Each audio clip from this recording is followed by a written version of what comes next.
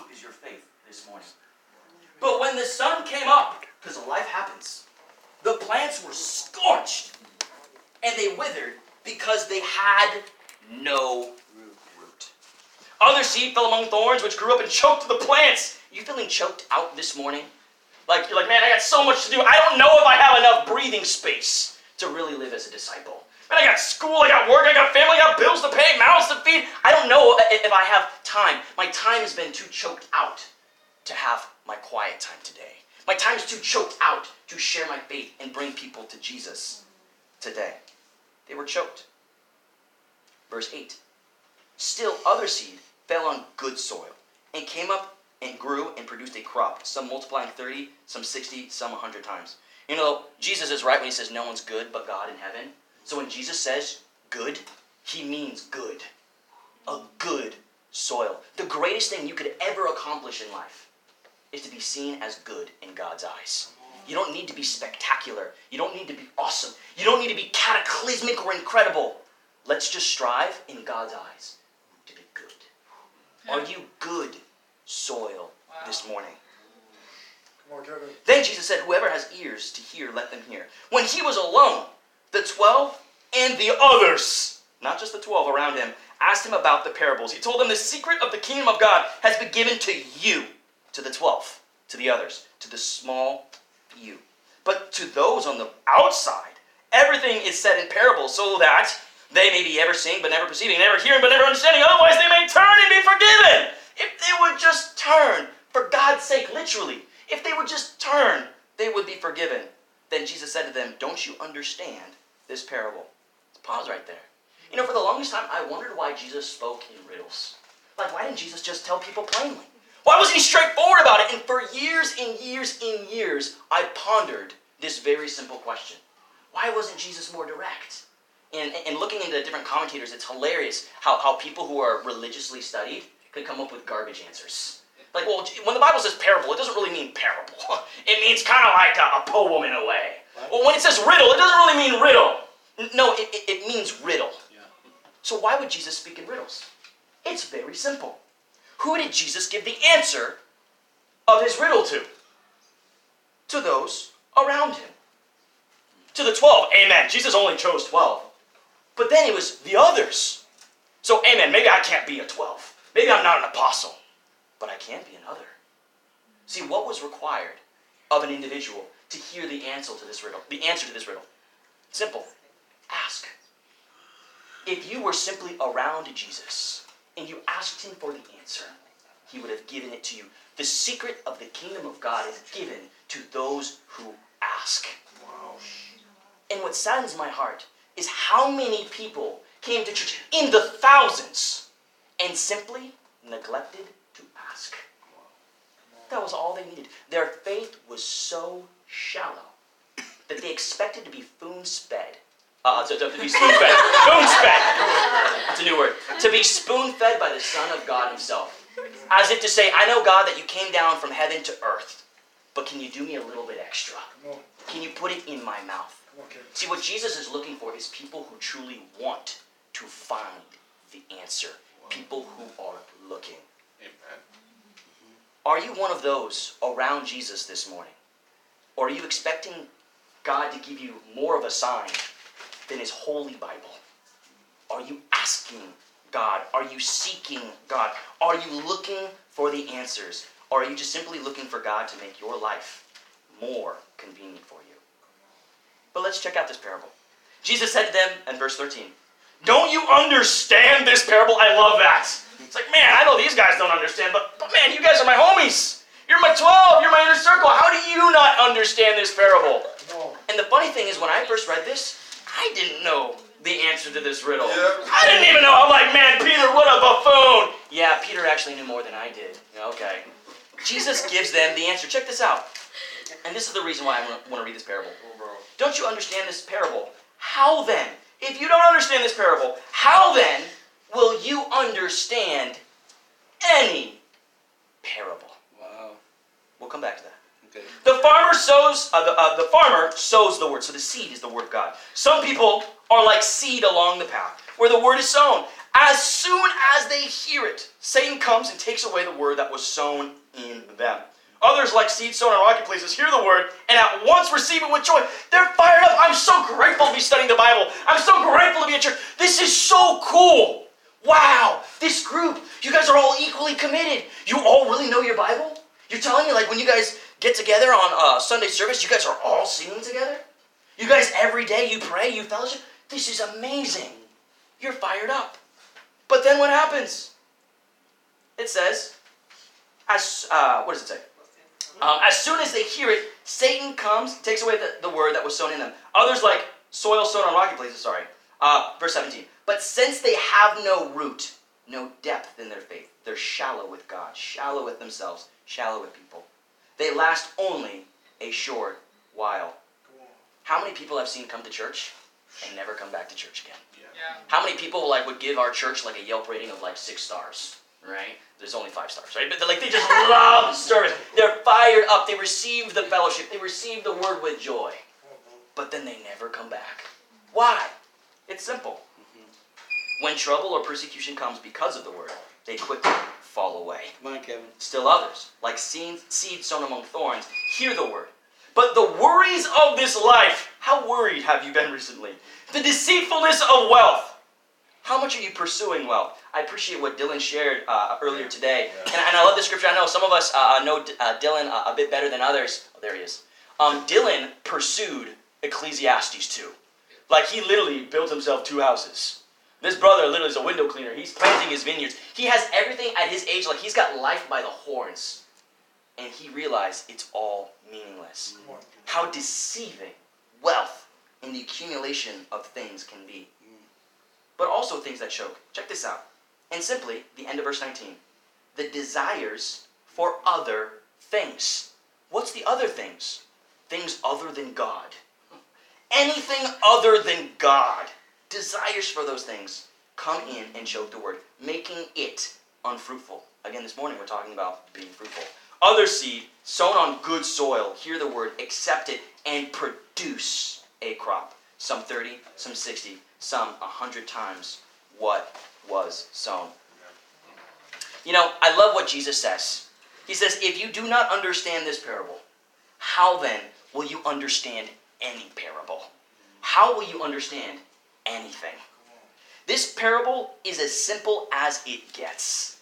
It's the key to understanding all the other parables. The title of my lesson this morning is The Parable of All Parables. The parable of all parables. It's like the master key. It's like the key in God's house that opens up all the doors. At the same time, if we cannot understand, if we cannot discern, if we don't know how to accept or apply this parable, Jesus is like, good luck. If you can't understand this, how can you understand anything? And Jesus talks about 4 soils. The soil that represents a hardened heart toward God. He talks about the shallow soil, a heart that's just shallow with God. You're so superficial in the way you live. You look just like your Facebook page. Your life looks just like your Instagram page. There's no depth to it in your relationship with God or others. And he talks about the thorny soil, the soil that's simply distracted in your life. You're being choked out. You have so much potential, but you're not meeting it spiritually. And then finally, amen, there's the good soil. Amen.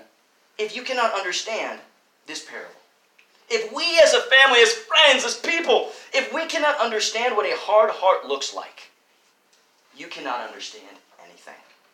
If you cannot understand what a shallow faith looks like, you can't understand anything. If you can't understand what a distracted soul looks like, you can't understand a thing. But Jesus says, if you don't understand what it means to have a fruitful life, you won't understand anything. This morning, let's talk about the parable of parables. I got 4 quick points for us this morning. Point number 1, talking about the 4 soils. Point number 1, the heart that needs softening. The heart that needs softening. Point number 2, the faith that needs deepening. The word need, essential, necessity. It needs to be deepened. Point number 3, the soul that needs trimming. There are too many thorns, too many weeds in your life. Just cut them out. The soul that needs trimming. And finally, point number 4, and this is where I pray we all end up, at least eventually, prayerfully this morning. Point number 4, the life that is simply fruitful. You're just good. That's enough. I just want to be good. in the eyes of God. I simply want to be fruitful. Point number 1, the heart that needs softening. You know, it's interesting that in the parable that Jesus talks about, the idea is that God sends his word. He sends his word through people. He sends his word to you through us. Like whatever way God can, he sends his word to your heart. But the Bible says that Satan immediately takes it away. Well, how is Satan able to take God's word away from a person? Well, it's simple. Jesus in John chapter 8, verse 31, it says, if you hold to my teaching, you're my disciple. See, the only reason why Satan is able to take God's word away from you, because you're not holding on to it. You got to hold on to it hard. Alex, you mind if I borrow your pen? If somebody said, hey, Festus, hold on to this pen, what would you do? Shayum, hold on to this pen. I said hold on to the pen. So Muscle Jesus power. says hold on. That was awesome power. Right? If Jesus, you can let go. If Jesus says hold on to this pen, what is Satan going to try to make you do? Let go. Look, it's the Goodyear blimp. Right? Look, your credit score is going up. Hey, look, you got a bunch of tests in university this week. Satan will do whatever he can to take your eyes off of Jesus, simply so you let go of God's word. I want to ask maybe a funny question. How often do you actually carry the Bible with you throughout the week? Amen. Great job. You know, it's interesting how close we are to God's physical Bible. That's how close we are to God's word, because God's Bible is his word. You know, I know for me, this isn't my cell phone, but one thing you'll never see me without my cell phone. If I'm without my cell phone, I'm practically lost in outer space. Like, I don't know what to do without my cell phone. But a lot of us are more attached to our cell phones than we are to God's word. Like, let me tell you, there's some pretty important phone calls that happen on this cell phone. But there ain't no more important conversation to be had than the one God's already trying to have with you. Are you holding on to God's word? You know, I've been reading the book of Psalms recently. Let's go to Psalm 119. The book of Psalms. I was challenged, a year and a half ago by our father in the faith, Ghislaine, to just read the book of Psalms. I'm a very emotional man, and I'm secure about it, doggone it, right? I'm very emotional. And so was David. And Ghislaine knew that. So Ghislaine was like, Kevin, why don't you spend some time with David? Be emotional like David. Read the book of Psalms. And recently I've been reading the book of Psalms. And earlier this week, I think it was on Wednesday or Thursday, I read through Psalm 119. And let me tell you, if you want to read a single passage in the Bible, a chapter, Psalm 119, it is loaded. Loaded. And the reason why I want us to turn there this morning is because there is nothing that will soften your heart other than the Word of God.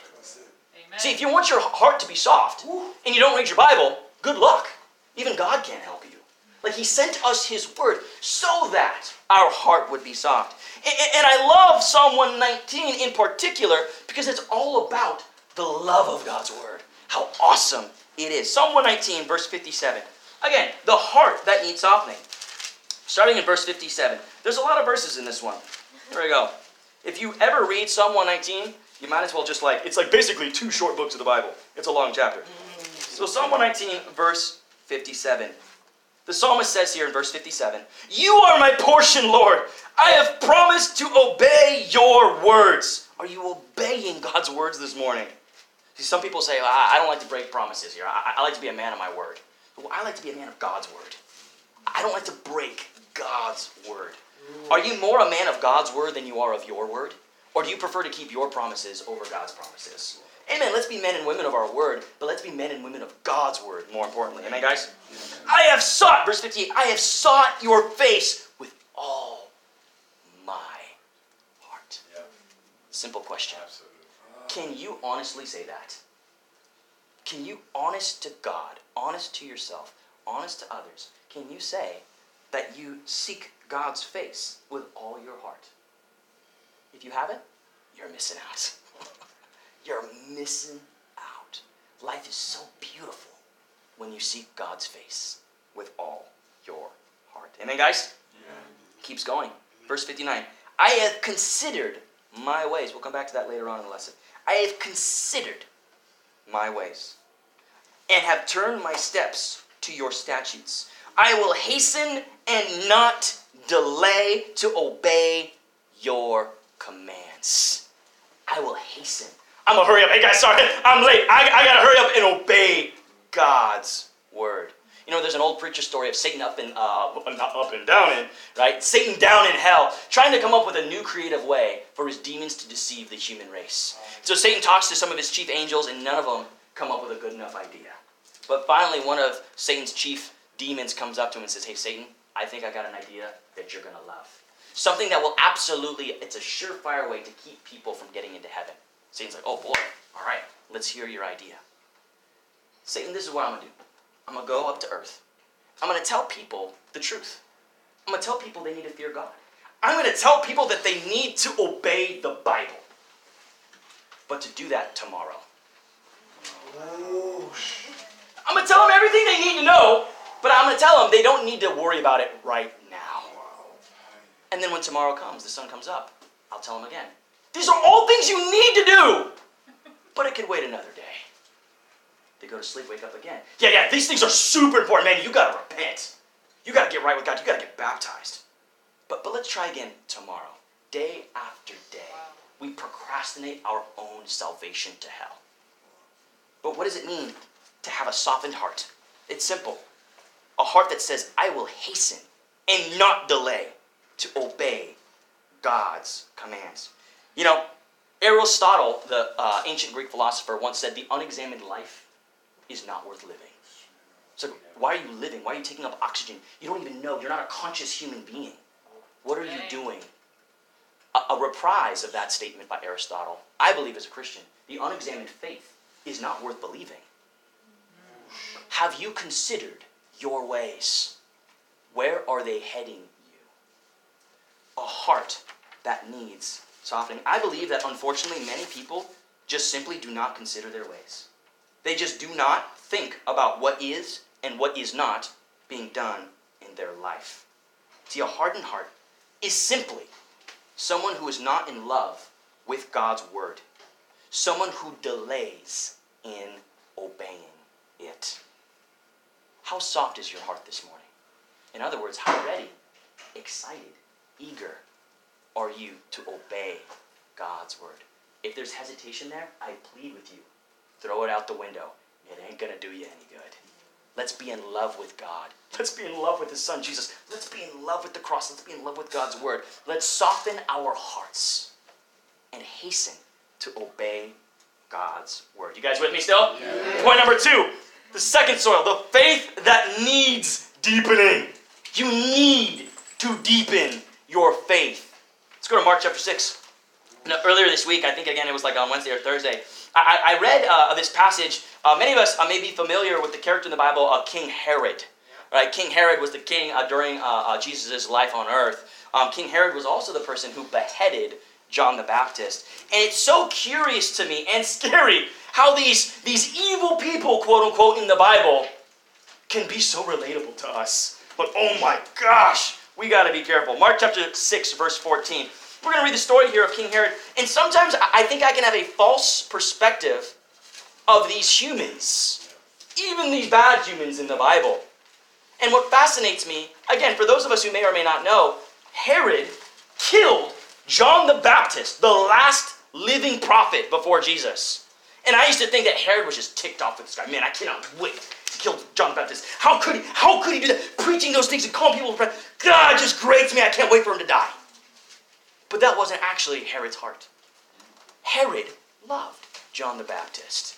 Check this out, Mark chapter 6, verse 14. King Herod heard about this, for Jesus' name had become well known. So Herod was hearing about Jesus. Some were saying, John the Baptist has been raised from the dead. Well, that's a weird thing to say. That would mean that John the Baptist must have died. Yep. And that is been raised from the dead. And that is why miraculous powers are at work in him. Others said he's Elijah. And still others claimed he is a prophet, like one of the other prophets long ago. But when Herod heard this, he said, John, whom I beheaded, has been raised from the dead. For Herod himself had given orders to have John arrested. And he had him bound and put in prison. He did this because of Herodias, his brother Philip's wife, whom he had married. That's weird. Yeah.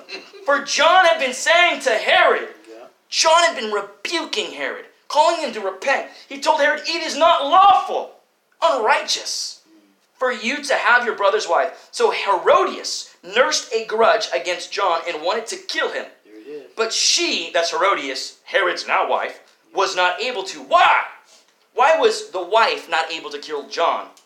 Because Herod feared John and even protected John, knowing him to be a righteous and holy man. When Herod heard John, he listened to John's sermons. He came to John's Sunday service. He was greatly puzzled, yet he liked to listen to him. Finally, the opportune time came. The end of the story is Herod beheads John. This blew my mind. Herod liked John. I mean, if there was a preacher's podcast that he listened to, it was John's podcast. Like, he'd always be like, hey, how's John doing? Is church growing? Awesome, that's great to hear, man. That guy, man, he says some things that are really hard to hear, but like, kind of like, I'm like, wow, that's so curious. It makes me feel kind of like hyped up a little bit. It's like, yeah, you go, John. You're a righteous man. He protected John. And yet, Herod himself was completely unwilling to change. So many people are like Herod. They love going to church. They love hearing people preach about Jesus. And they're even willing to say, hey, I know that guy. He's a righteous man. That man's a Christian. But what they completely fail to grasp is that they themselves are not right in God's eyes. Coming to church doesn't make us right with God. Even reading the Bible doesn't make us right with God. Praying doesn't make us right with God. It's doing the will of the Father that makes us righteous in God's eyes. You know, Herod enjoyed John's preaching. Herod believed John was righteous. Herod believed that what John was saying was absolutely true. And yet Herod did not change himself or what he was doing. And the result was Herod, with his own words, by his own command, was the only one who put John the Baptist to death. You know, I believe some of the worst persecution to Christianity comes from people who currently go to church. Yeah, absolutely. A bunch of Herods stabbing John in the back. Why? It's not because they don't like what they hear. It's because they don't like doing what they hear. How deep is your faith this morning? I want to be very clear to all of us. As a friend, I plead with you. I pray that you enjoyed today's service. True. I pray you enjoy more doing what you hear in today's service. Let's be like John the Baptist. Let's be like Jesus. And let's not be like Herod. Amen. A faith that needs to be deepened. Point number 3, the soul that needs trimming. Let's go back to Mark chapter 6. Was it Mark chapter 4? Mark chapter 4. Let's check this out. The thorny soil. You guys still with me? Yeah. Verse 18. Still others. Again, the third soil. The soul that needs trimming. The third soil still is like seed sown among thorns, who hear the word. But the worries of this life, the deceitfulness of wealth, and the desire for other things come and simply make it unfruitful. You know, there are 3 criteria that would put somebody in this category. Somebody who's consumed with the worries of this life. Or somebody who's consumed with the deceitfulness of wealth. They're just pursuing money. And they have no idea where it's leading them. They're deceived. And finally, somebody who's consumed with simply the desire for other things. You know, I'll never forget, a couple months ago, I was studying with a young man, an individual at York University. And in these studies, he was agreeing with everything that was saying. He's even making certain changes in his life. But after studying the Bible with him for weeks, I'm like, man, I sat down and I was honest with this kid. I'm like, hey, Kamsi, I'll be real with you. I know you're making certain changes, but you are just not excited about making these changes. It's almost as if you're obeying Jesus grudgingly. You're not happily doing them. You don't desire to be like Jesus, almost as if you're doing them under compulsion. And it hit me. I'm like, Kamsi, you're not in love with God. You're not eager to do good. And so I talked to one of the other older brothers in the church, and I was trying to get help from this brother on how to help this young individual really flourish in his faith and really become a Christian. And so I shared with this brother, I'm like, hey, it just seems like this guy is just not in love with God. And I'll never forget it. Evan said this. Evan said that his issue wasn't that he didn't love God per se, but that there was some other thing that he loved instead of God. And when I found out what that other thing was, it was as clear as day. And he walked away from God. Because at the end of the day, he didn't want to give up his love for other things. And from that day on, I gained a deep conviction.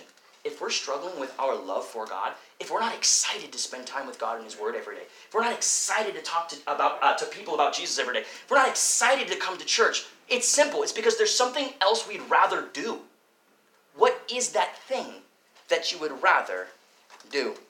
I'll never forget my wife, Brittany. She's incredible. She's awesome. I love her. I remember one time she shared this with me, is when she studies the Bible with young women, in terms of seeking first God's kingdom, making God and his people the number one priority of their life. I'll never forget this practical to help illuminate to people what their real heart issue is. So she'll ask them a question.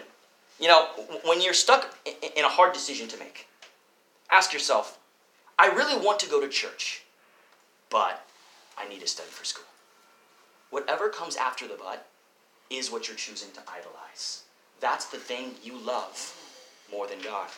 You know, I really should read my Bible, but I have schoolwork to do. You're choosing to love schoolwork over reading your Bible. I really should evangelize to that person right now, but I'm tired. You prefer your comfort and selfish desires, other things, over evangelizing and talking about Jesus. I really should give my weekly contribution, but whatever follows immediately after in that sentence, that's the other thing. Wow, great point. That will literally drag you into the thorns and make your life unenjoyable, unhappy, and simply unfruitful. You know, as human beings, we all desire things, as we should. The question is what do you desire? As human beings, we understand what it means to deny ourselves. People do it all the time. During finals week for college students, they deny themselves all sorts of sleep. Why? Because of finals. We deny ourselves time, precious moments with our family, for work. We deny ourselves years of life to make money. So we understand what it means to deny ourselves for school, for physical fitness, for savings, for parenting our children. The question is, what are you denying yourself for other than Jesus? Let's go to 1 Timothy chapter 3. 1 Timothy chapter 3. See, the Bible here, Jesus says, it's the desire for other things. Well, what does God desire? What is the fruit that God wants in my life? 1 Timothy chapter 2. I pray that this means something to you this morning. I pray that it means something so incredible that it's willing to make you change. 1 Timothy chapter 2, verse 3. What is God's will? What does God want? We can want things, but what does our Heavenly Father want? 1 Timothy chapter 2, verse 3. This is so good, I'm going to wait here just to make sure we're all there. Amen. What does God want? 1 Timothy chapter 2, verse 3. This is good. There it is. Good soil. This is good and pleases God our Savior, who wants all people to be saved and to come to a knowledge of the truth. See, does God want you to go to school? Absolutely. Does God want you to graduate with a degree and get a career? Absolutely. But what does he want for you more than that? To be saved and to come to the knowledge of the truth. Does God want you to be married? Of course he wants you to be married. But what does he want more than that? For you to be saved and to come to the knowledge of the truth. Does God want you to be happy in your life? Absolutely he wants that. But what does he want more than even your own happiness? For you to be saved and come to the knowledge of the truth. Do you desire, again a mirror, do you desire so much to be saved that you're willing to put aside all the other things in your life simply to have the knowledge of God's truth? Sometimes we don't know what to do. I don't know what to do. I want to give you this formula for helping you know what to do in certain decisions. If you're given the option between making two different choices, and you ask yourself, I don't know what to do, I ask you, which choice requires more faith? I don't know what to do. Should I study for school or should I go to church this morning? Which choice requires more faith? The one that requires more faith, choose that one. Which choice is more spiritual? Whatever choice is more spiritual, choose that one. I don't know who to fellowship with or where to go to church or which group to be a part of. I ask you this question. Which one is going to help you grow to be the best disciple? And whichever choice will help you best grow to become a disciple, choose that one. In Psalm chapter 10, verse 4, you don't have to turn there. The Bible reads, "In his pride, the wicked man does not seek God. In all his thoughts, there is no room for God." At the end of the day, I want us to go on a spiritual diet. Cut out cut out all the other things that are keeping you, choking your faith for becoming a disciple of God. The soul that needs trimming. Finally, point number 4. We've arrived. The life that is simply fruitful. The life that is fruitful. I believe that the Bible is meant to be simple. But people in religion complicate and confuse things. God gave us his Bible to clarify into simple things in our life. It's very simple. Being fruitful. Jesus talks about being fruitful. What does a banana tree produce? Bananas. What does an apple tree produce? Apples. What do cows produce? Milk. Cows. Thank you. Yes. Cows produce cows. Thank you, Wally. He was joking, guys. He was joking. Right. Pretty good. What do orange trees produce? What? Good Lord. What does a disciple produce? Disciples. Are you producing disciples in your life? That's the question. Guys, at the end of the day, if we're not producing more disciples, we are an unfruitful soil. It fascinates me that sometimes quote-unquote religious scholars will debate this passage and ask, hey, which soil is unsaved? We know that, amen, the hardened path, they're unsaved. The shallow soil, they're unsaved because they don't produce anything. But the third soil, I don't know if they're saved or unsaved because, they're producing things, but they're not producing fruit. Well, it's very simple. What does Jesus do with unfruitful things? He destroys them. He cuts them off. He will prune them to make them fruitful. But parable after parable, passage after passage, Jesus says, if you do not produce the fruit you were created for, you will be thrown into the fire. So how much of these soils were unfruitful? 3 of them. How many of these soils were unsaved? 3 of them. Which soil was fruitful? 1 of them. Which soil was saved? 1 of them. Why? It's simple. Because they produced what they were meant to produce. You guys with me? Yeah. Let's go to John chapter 15. I'd like to close out here for us. John 15. Come on, Kevin. Okay. I pray that this morning you can go after finding out which soil you are. And I believe that if you really find out the soil that you are, you won't need anybody to tell you to take it seriously. I think, again, the issue is that people do not consider their ways of life. John chapter 15, verse 8. Jesus says plainly, "This is to my Father's glory." How can we glorify God? I want to glorify God. That you bear much fruit, showing yourselves to be my disciples. So you show yourself as a disciple by bearing fruit. How does an apple tree show itself as an apple tree? By bearing apples. How does an orange tree show itself as an orange tree? By producing oranges. How does a disciple show itself as a disciple? By bearing disciples. He goes on in verse 9. "As the Father has loved me, so have I loved you. Now remain in my love." Awesome. That sounds nice. Cute and cuddly. Comfortable. Let's remain in Jesus' love. But how do we stay in Jesus' love? Which, by the way, kind of implies the fact that, if you do nothing, you fall out of Jesus' love. Almost as if to say Jesus' love is moving. And you have to stay in his love. How do we stay in his love? Verse 10. "If you keep my commands, you will remain in my love."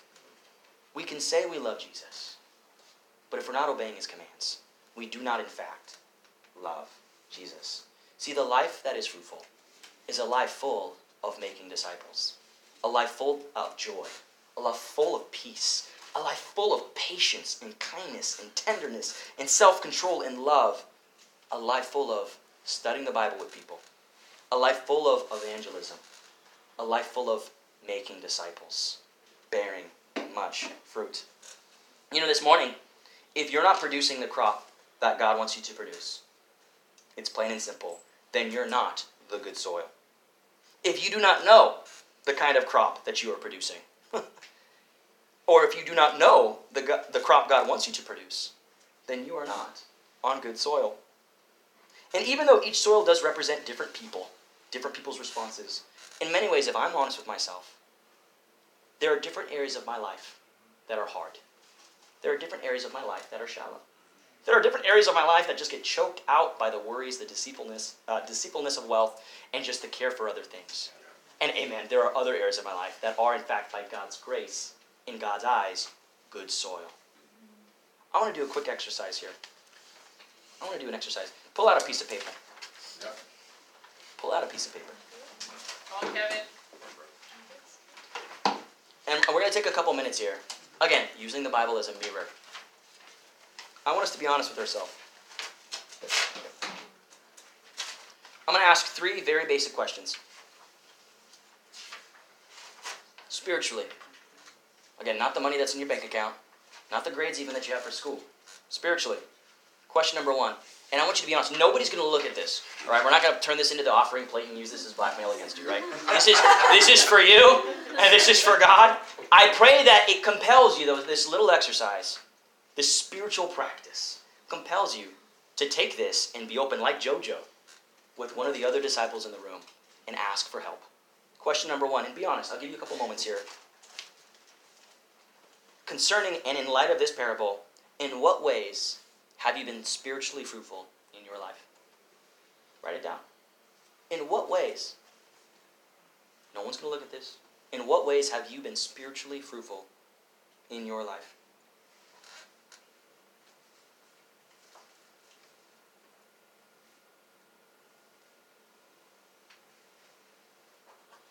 In what ways have you been spiritually fruitful in your life?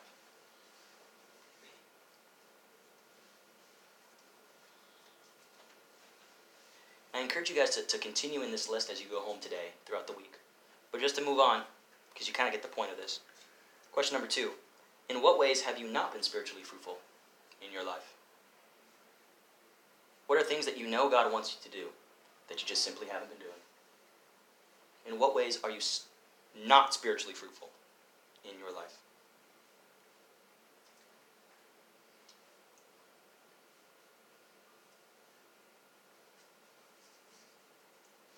In what ways have you not been spiritually fruitful in your life? Now I want you to pause. After all that we've talked about this morning, honest to God, honest with yourself, which soil best describes you?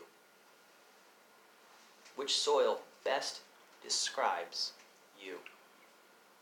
Let us together consider our ways today. Which soil best describes you? Are you just hard? Like, you know there's a Bible, you know there's a God, but you just haven't given him the time of day. You just don't want to do it. Are you shallow? You started things spiritually, but then you quit as much as you start. Like you go and then you quit, and then you go and you quit when it gets hard. Are you shallow in your faith? Are you choked out in your life? Are you in the church? Are you a disciple? But then all of a sudden, you stop producing things in your life and you're more consumed with your bank accounts, with your marks in school, with your families, with your marriages. These other things have choked you out. Or are you genuinely, would you say that the best soil to describe you is the good soil? Which is an option. That's where Jesus wants us to be. But would that honestly describe you? And I'll give you guys a hint. If you can't explain where you are, it's because you're not on good soil. If you don't know how you've been fruitful, it's because you haven't been fruitful.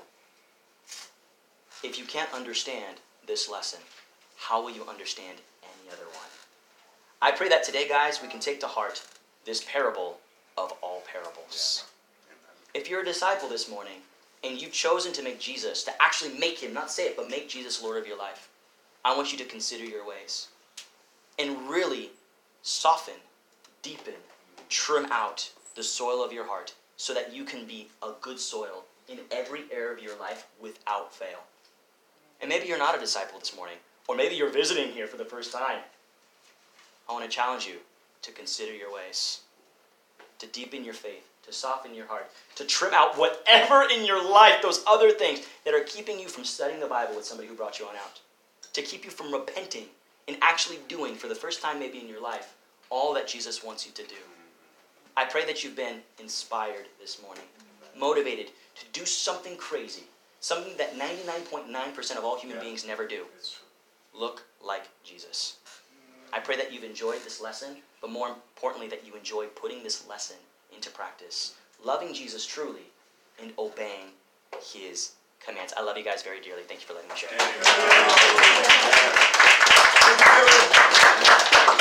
I'll take this. Thank you, bro. That was awesome. Wow, that was a great lesson, wasn't it? Wow. You were, like a master teacher today, Kevin. It was awesome. Yeah, it was great. Thank you, Jojo. Just before the service, Jojo, I could sense or feel like a mix of fear and shyness. But you were so vulnerable and open, and this is where it all starts. Being real with oneself, being courageous to be real, because it's hard to be real. It's hard to be real with one's heart, one's life, one's sin. It's hard to say I failed. It's hard to say I'm not there at all. It's hard to say I need help. But you displayed this heart this morning. Thank you so much for sharing your heart and your faith with us, Jojo. That was awesome. Dylan is a young, newly baptized disciple. Isn't he amazing? So, Jojo, when were you baptized? March 2019. March Yeah. 2019. So, oh my goodness. So it's going to be 2 years in March of next year. That's awesome. That's awesome. Dylan, when were you baptized? August 31st. Hey! Oh! That makes you still a baby, eh? Yeah. With all your teeth. That's kind of weird. But you are such an inspiration for me. Just for you to understand, I was baptized 22 years ago. And I'm 52 years old. And it is so refreshing for my heart to be exposed to the heart of young souls who come in the light, because it reminds me obviously of my own salvation, but it reminds me also what I can so easily lose as a spiritual man. And this soil thing is something that we go through all the time as we grow older, because our hearts are constantly in a battle. We are constantly seeking to purify and trim our hearts, because the world is crazy. And it is so easy to fall in any of those traps, isn't it? Yeah. I mean, this is reality, Thank you, Dylan, for sharing this. And I can totally identify with you. When I studied the Bible in 1998, I just left the practice as a criminal lawyer, and I went to do my master in political science, political philosophy. I was looking for answers, and though I was an atheist, I tasted the world fully. Money, women, drugs, traveling, fun, partying. In the same year, I was practicing law, coaching tennis, working as a doorman in a bar. I was living a crazy life. And it was the total emptiness. I had everything, but I had nothing. So, hearing this from you again reminds me of where I come from, and the fact that the world has nothing to offer long-lasting. Nothing. All this is it's going through the fingers of our hands, and it's fleeting. It's alluring, but it's so fleeting. I'm 52. I'm closer to my tomb than most of you. Come on, bro. And you always see those things on tombstones, those nice words. A lot of times, it has nothing to do with reality. It's wishful thinking. The souls are, in the place where all the dead go. They are waiting, for the resurrection. They know that they are going to hell. And there's so many nice words on their tombstone. I've seen tombstones like this for the whole summer. I was going in a graveyard, to meditate every morning very early. And I was seeing myself there one day. And I was thinking that I would like some meaningful words to be written on my tombstone, but words that I actually lived. That's right. Words that would be the complete reflection of my journey on earth. It is a high call. But it is said to most of the people who are at the end of their lives, when they're asked, what would you do differently? Two things come all the time. They say, I would love more, and I would take more risks. Wow. I would take more risks. And if you're visiting today, I'm calling you to do this. I'm calling you to risk for Jesus. And see for yourself what's in there, because this will change your destiny. I promise you this. It is the most amazing journey ever. On June 21st, 1998, at 4:30 p.m., I was baptized for the forgiveness of my sins. I received the Holy Spirit, and I've been living with God now for 22 years. I'm a teacher. I work in a high school. I have, like a lot of things that a man of my age could desire, but at the end of the day, the greatest treasure that I have is God and my friends in the kingdom. And this is what I heard about the next intro. And Kevin, I want to commend you for the example of your life and seeking to put this in practice. I know that these questions are always on your heart. And this is why they are powerful in your mouth. It is because, this is the test for your own life. And you take this to heart. And I want to encourage, especially all the younger disciples, those who have been, baptized, recently, to continue to imitate the faith of your fathers and the faith like Kevin. To continue to imitate the faith of those who have been studying the Bible with you, because they are truly seeking to imitate and to follow into Jesus' footsteps. Amen? Amen? So thank you everyone for being there with us today. I hope you enjoy your time with us. It was indeed a great time. So in a minute or two after we sing, we will share a great lunch together. We will let the ladies go first, then the men, then Tim. Will eat the crumbs, because he is indeed the most spiritual among us. Amen. So let's stand up and pray, and then we will sing a last one before eating together. Let's pray.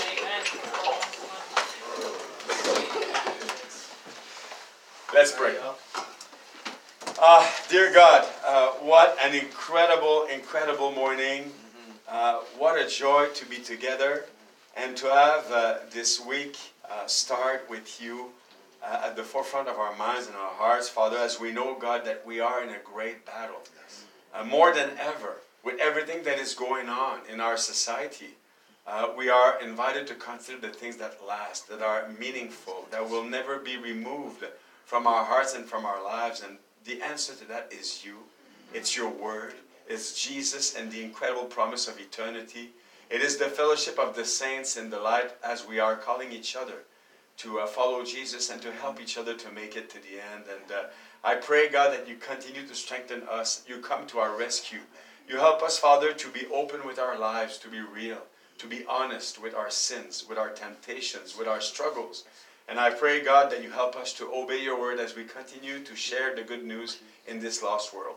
Thank you so much, Father, for Jojo, for Dylan, for Kevin, for all those who have led us today. I pray, God, that you strengthen all the ministries. I pray also that you are with the marrieds, with Evan and Kelly who lead us. I pray, God, that your Spirit continues empowers all those who are leading ministries, Isaiah and Deshara, obviously. I pray, God, that you strengthen Kevin and Brittany. They are so amazing. And please be also with our dear Tony and Vida, who are our dear shepherds in the faith. Father, we love them so much. We love you so much. We thank you for the food. We thank you for everything that comes with this life. And I pray all this in Jesus' name. Amen. Amen. All right, let's sing a last song. Tim is going to lead us. Amen, guys. So guys, we're going to be singing song 422.